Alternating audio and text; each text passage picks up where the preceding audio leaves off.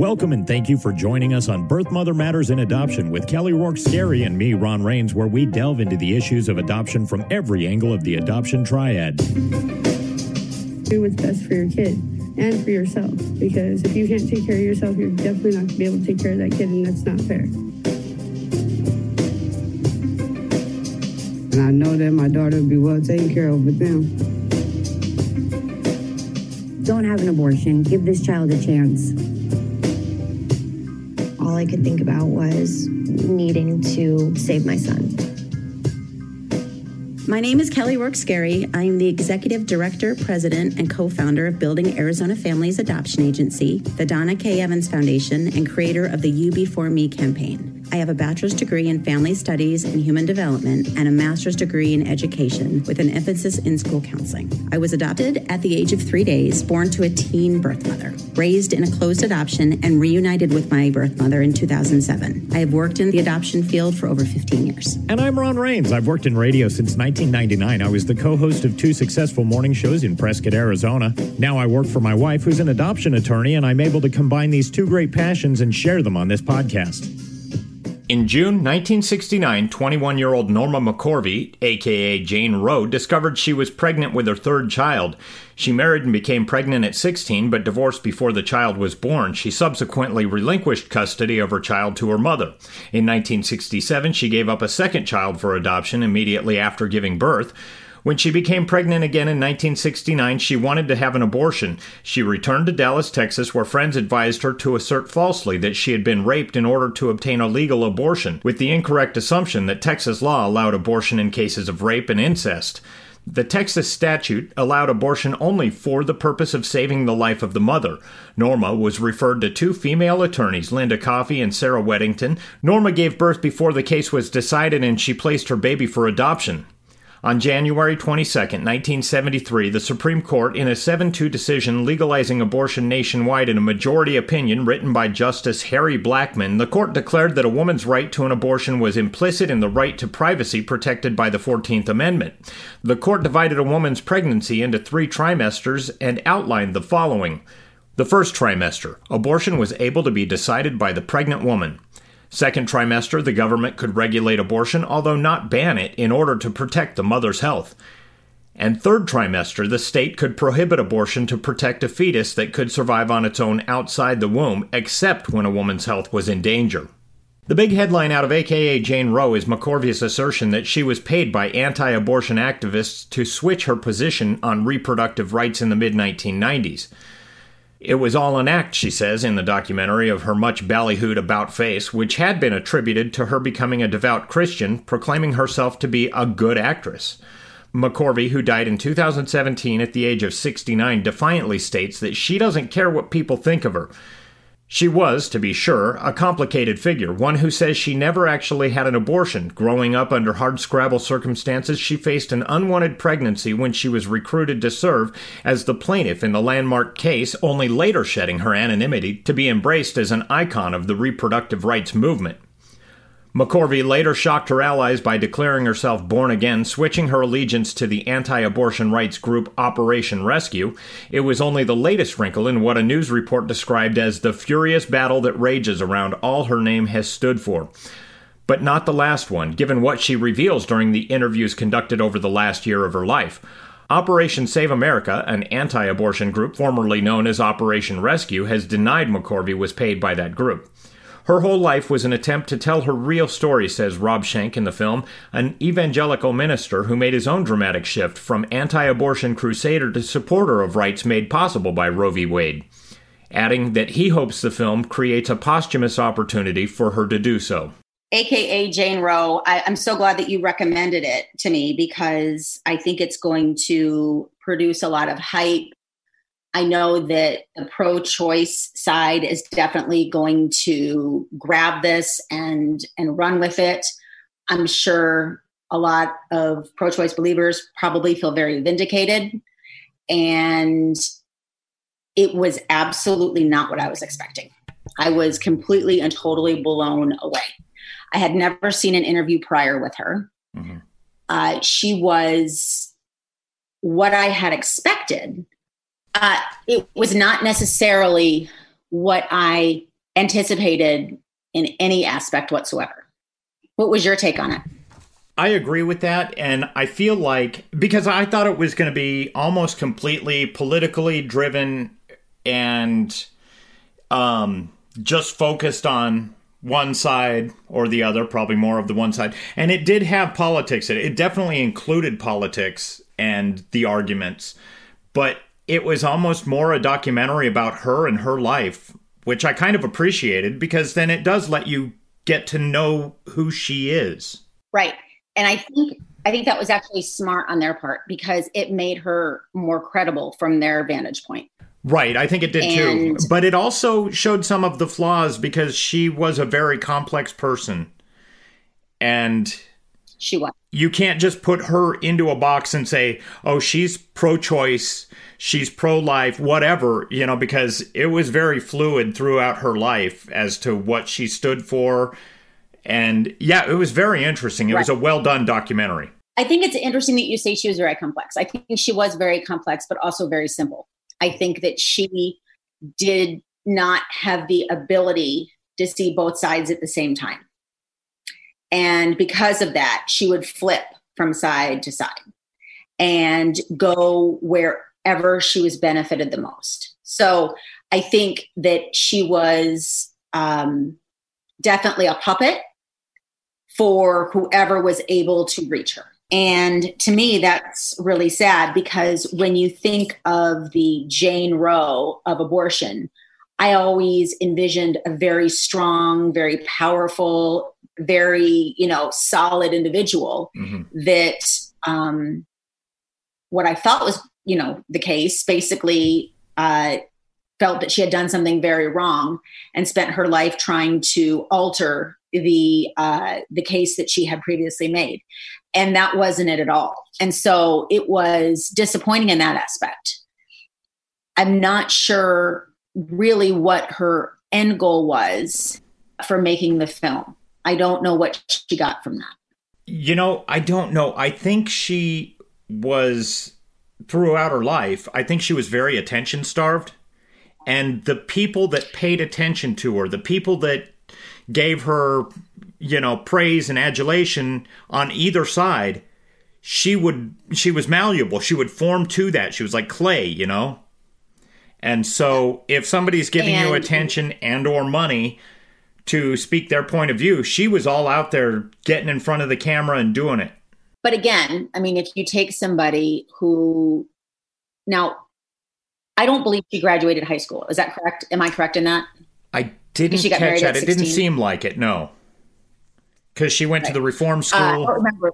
Right, but then she got married at 16, right? Wasn't she much younger, 17? And so, you take somebody who is presumably, not fully educated, did not have a high occupational position, and somebody who was desperate for, like you said, attention and I think love. And so, and really wanting to fit in, because where she was living, growing up, she wasn't fitting in with her family and her mom. And then, she was sent to reform school. And because she was interested in girls again, that's, she is then cast out again because she's not fitting in with the general society. Right, with norms. Especially in those things. Yeah. And so I think that she was really looking for something. And unfortunately, I think she was played like a puppet on both sides. I agree. It was not at all what I was expecting. Was it what you were expecting? I don't think so, but maybe that's because all I had heard about it was the big revelation at the end. So I didn't realize that it was going to go through her entire life as an individual and how she changed through her life back and forth. And so, no, that wasn't quite. I thought it was going to almost just start right at the Roe v. Wade controversy and, through the decision. I thought it would start there, but they went back further, kind of went into her family background a little bit, which I appreciated that. But no, it was not at all what I expected. So, I think I was expecting definitely more, like you said, I thought there was going to be a lot more about the court case.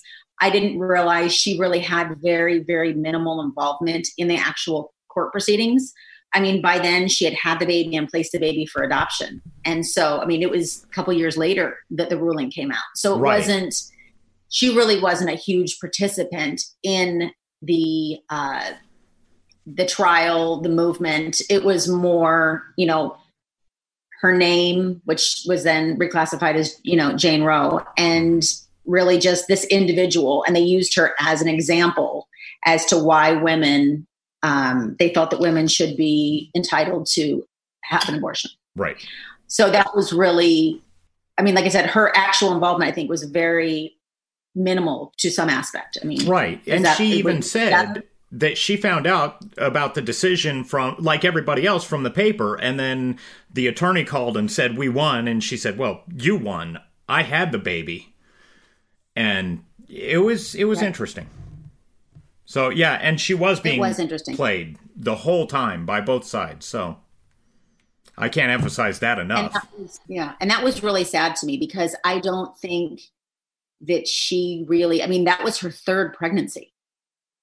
Yeah, I thought it was very tragic, actually. And again, for me, my entire life, because I was adopted,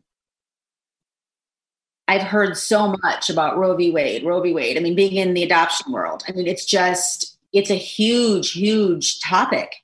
And to see this documentary was really disappointing, not in the documentary itself, but in the reality of what it was. Right. And she ended up, when you actually put a face to the name. And also, as I was watching, I often wondered about you and how you were perceiving this, because the way she spoke and her mannerisms and almost kind of like not caring what anybody thought of her personally, I thought of your mom a lot from the stories you've told. Did she remind you of your mom in any ways? There were a couple aspects to where she did remind me of my mom. My mom dropped out of school in the 10th grade. My mom had me at 16. My mom was definitely feminine. She wasn't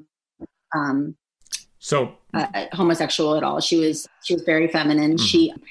After she had me, she went on, and this made me smile. My mom worked as a car hop on roller skates at a fast food place as well. As did Jane Roe, right. Yeah. And so that was a little ironic. My mom did not care, what people thought of her. She was who she was, and you could accept her or not. But she wasn't as, I think Norma was very, into the shocking. I mean, the hair colors, and, she would go to these extremes. My mom didn't do that, but my mom, very much like her, was into the rings. My mom always had a ton of rings like that. And I think her personality, where she, was really looking to be loved and find where she fit in, was very reflective of my mother as well. Mm-hmm. Now, I want to go back on a couple of things. First of all, I didn't know there were different hair colors until you just said that. What colors were her hair through the documentary? Brown, and then bright red, and then a darker shade of red. And then it would be more of like a politically correct hairstyle. And then she'd go back to the shocking red and the real short butch look. And I found that was very indicative of where she was at the moment. Like, if she was on the pro-choice side, she seemed to be a little more flamboyant. Yeah.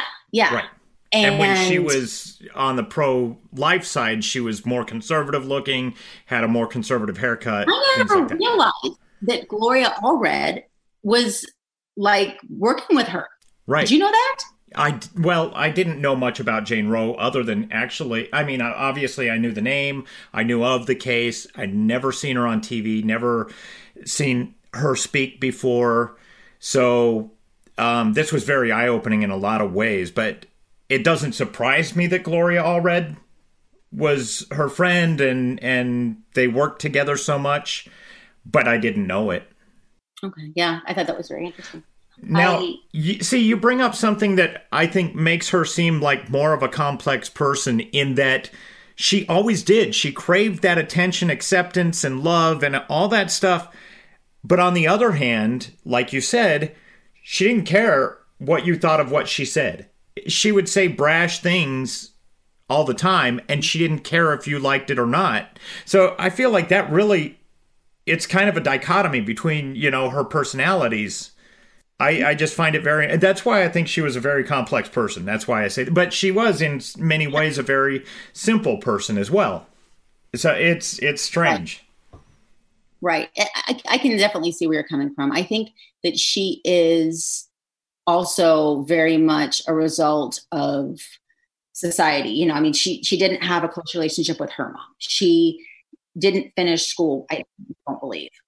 She was looking, she kept getting pregnant by different men, and yet she identified being homosexual. Being lesbian, so right. It was just interesting, yeah. Originally going into this, I believed that we would be having a discussion right now about how the directors of the movie had preyed upon her and got her to do this deathbed confession before she passed, so that they could vindicate themselves and so try forth. And undo the last 20 years that she had done or whatever, right? And so when I saw that was not the case, I thought, okay, so where would I go with this? And then I thought, really, people's events in their lives are often part of the reason why they change their opinions, why they go back and forth. I think that people do make major life choices and decisions based upon happenings. So in other words, someone could identify with one religion and then meet somebody and fall in love with them and change to their religion because they want to identify with them. Right. And there'll be positive reinforcement by identifying with that religion rather than their previous one.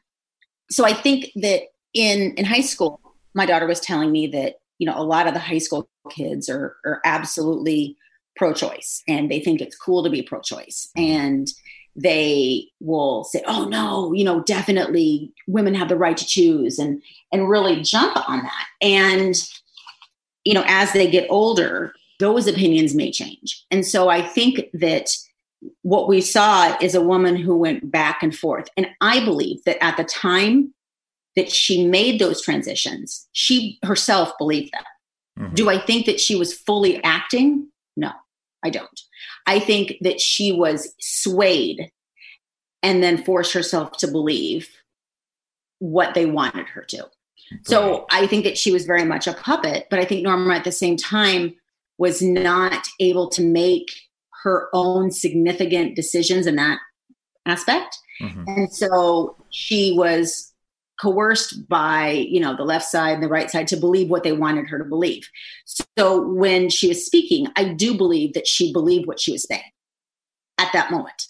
Now, that may not have been her actual belief, but in that moment, that's where she felt vindicated and validated. And she went where she felt she would get the most attention, like you had said, and the most praise, and what benefited her the most. Mm-hmm.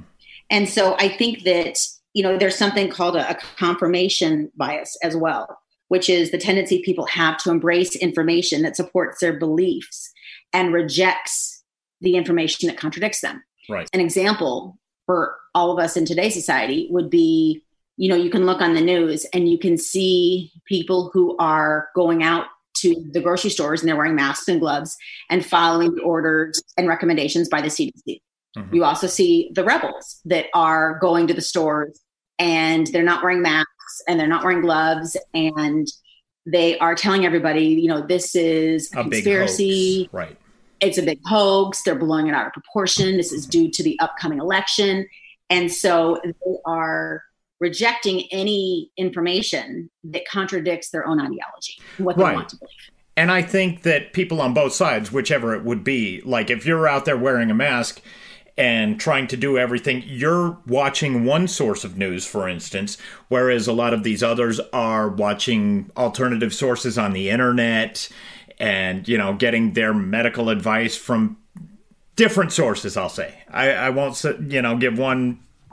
Well, I will give one more reputation over another, but that's not what we're talking about here. But you're right, there is confirmation bias, and I think we're all susceptible to it. And that's why I've always recommended, for instance, to my son, watch, you know, CNN and MSNBC and Fox, a little bit of each, and then what you do is when they tell the facts, if all the facts are the same in all three, those are the facts. Now, all the other stuff is opinion, and you kind of mesh those and go, okay, what do I believe hearing these three different voices, or how many ever you listen to, the more the better, I think. But if you just only watch Fox News or you only watch MSNBC, you're only getting that one side, and that is confirmation bias. Absolutely. And that's what I think that she was doing as well, along with, you know, she felt truly cared when Flip came out, you know, when he moved into the office next to her and took that time and brought her to this religion. I think that she embraced it because she felt loved by them. Right, because he was nice to her at first, and then they welcomed her in. And so, yeah, I don't think it was 100% them paying her to do anything. They were manipulating her by all means, but I think it started out with her feeling accepted. I agree. Because, and I think a really good way to quantify that would be, I would seriously doubt, and this is speculation, purely speculation, I would seriously doubt that in that first conversation, he opened up his checkbook and said, let's talk. Right, exactly.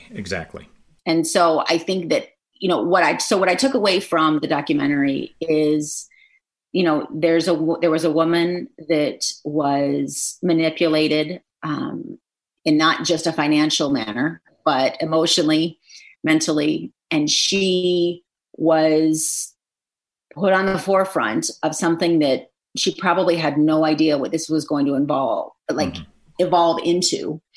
And I think that she really probably got in over her head at many points in her life. Mm-hmm. And at the same time, she was probably all along trying to find out who she really was. And that's why she kept putting on so many hats.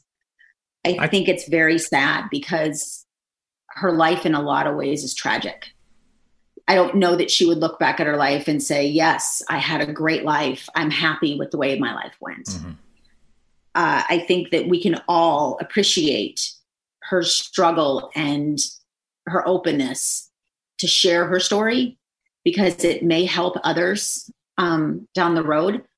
I do think that this would definitely be a win for the pro-choice side in terms of the documentary. I mean, I know people were saying, oh, this is propaganda and all that. No, I believed it.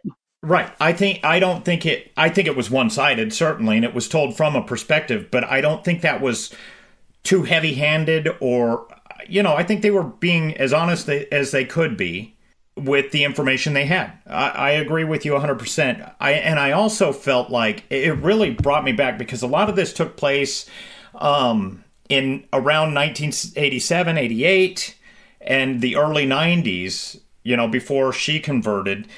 And I saw the people that were protesting on the pro-life side, and I found it in a lot of ways distasteful, and I thought, that's not how you win hearts and minds. I think you win hearts and minds by having an honest conversation with somebody and trying to see where they're coming from and why.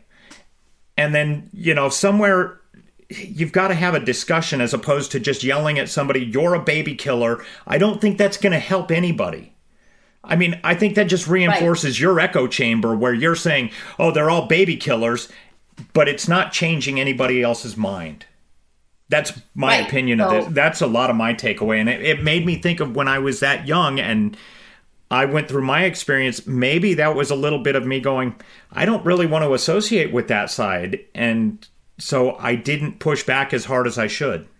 Does that make sense? Well, Yeah, it does. And what you said is actually very interesting, because one thing that I was sharing with my daughter as she and I were watching this was when they were protesting, like you said, in the very early 90s, and they had the big boards up of, the abortion pictures. Mm-hmm. I remember I went to ASU and I remember seeing those protesters at ASU. I mean, they were at ASU. They weren't protesting that nobody was getting an abortion at ASU, but right. They were doing their protests and so forth. Mm-hmm. And I remember thinking, yeah, I remember that. I remember those boards. I remember seeing those. And what you described in terms of, talking to somebody and really, investing in them emotionally and mentally is very much what Flip did when he got her to convert, basically. Right. Yeah, when he approached her on that bench, he wasn't yelling at her. They had an honest conversation. And all the other times where he would do these drastic measures and those weren't working. But you're right. The one time that he said, hey, let's talk, and sat down and gave her time and attention, that's what worked. And I hope in some weird way that's what we're doing with this podcast, is having a conversation, not yelling at people or judging for past decisions or, what their choices are, but kind of saying, hey, here's a different perspective. Take a look and I'll take a look at yours, Yeah. I think my final comment on this documentary is a question that I'm expected to be asked will be, how will this affect the court's decisions in the upcoming court cases regarding abortion today and whether or not it's going to be overturned? I don't think it will be influential at all. I don't think one person's stance or viewpoint that actually had she was a representative of the women who wanted an abortion. It was not solely just her. She was just the front man, basically. Mm-hmm. And so I don't think that her life story or her opinion is going to significantly weigh into the court's decision in 2020. I agree 100%. I think, like I said, I think it was well done. It was interesting, and it did keep me fascinated pretty much the whole way through, but it didn't change my mind, and I don't think it'll change anybody's mind on either side. Just because one person on her deathbed confession says that this happened or so-and-so paid me to do this and that's the only reason I did it, in a way, to me, that doesn't matter at all. It only matters what right and wrong is before any of this took place.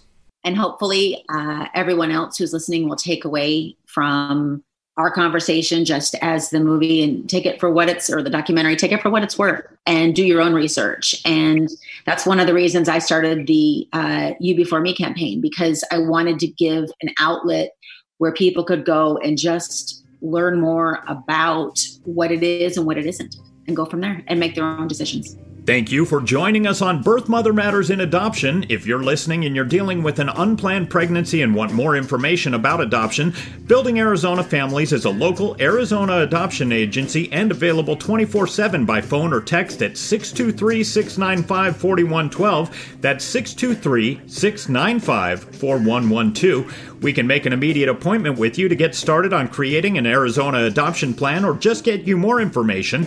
You can also find out more information about Building Arizona Families on their website at azpregnancyhelp.com. Thanks also go out to Grapes for allowing us to use their song I Don't Know as our theme song. Birth Mother Matters in Adoption was written and produced by Kelly Rourke Scary and edited by me. Please rate and review this podcast wherever you're listening to us. We'd really appreciate it. We also now have a website at birthmothermatterspodcast.com. Tune in next time on Birth Mother Matters in Adoption. For Kelly Rourke Scary, I'm Ron Rains.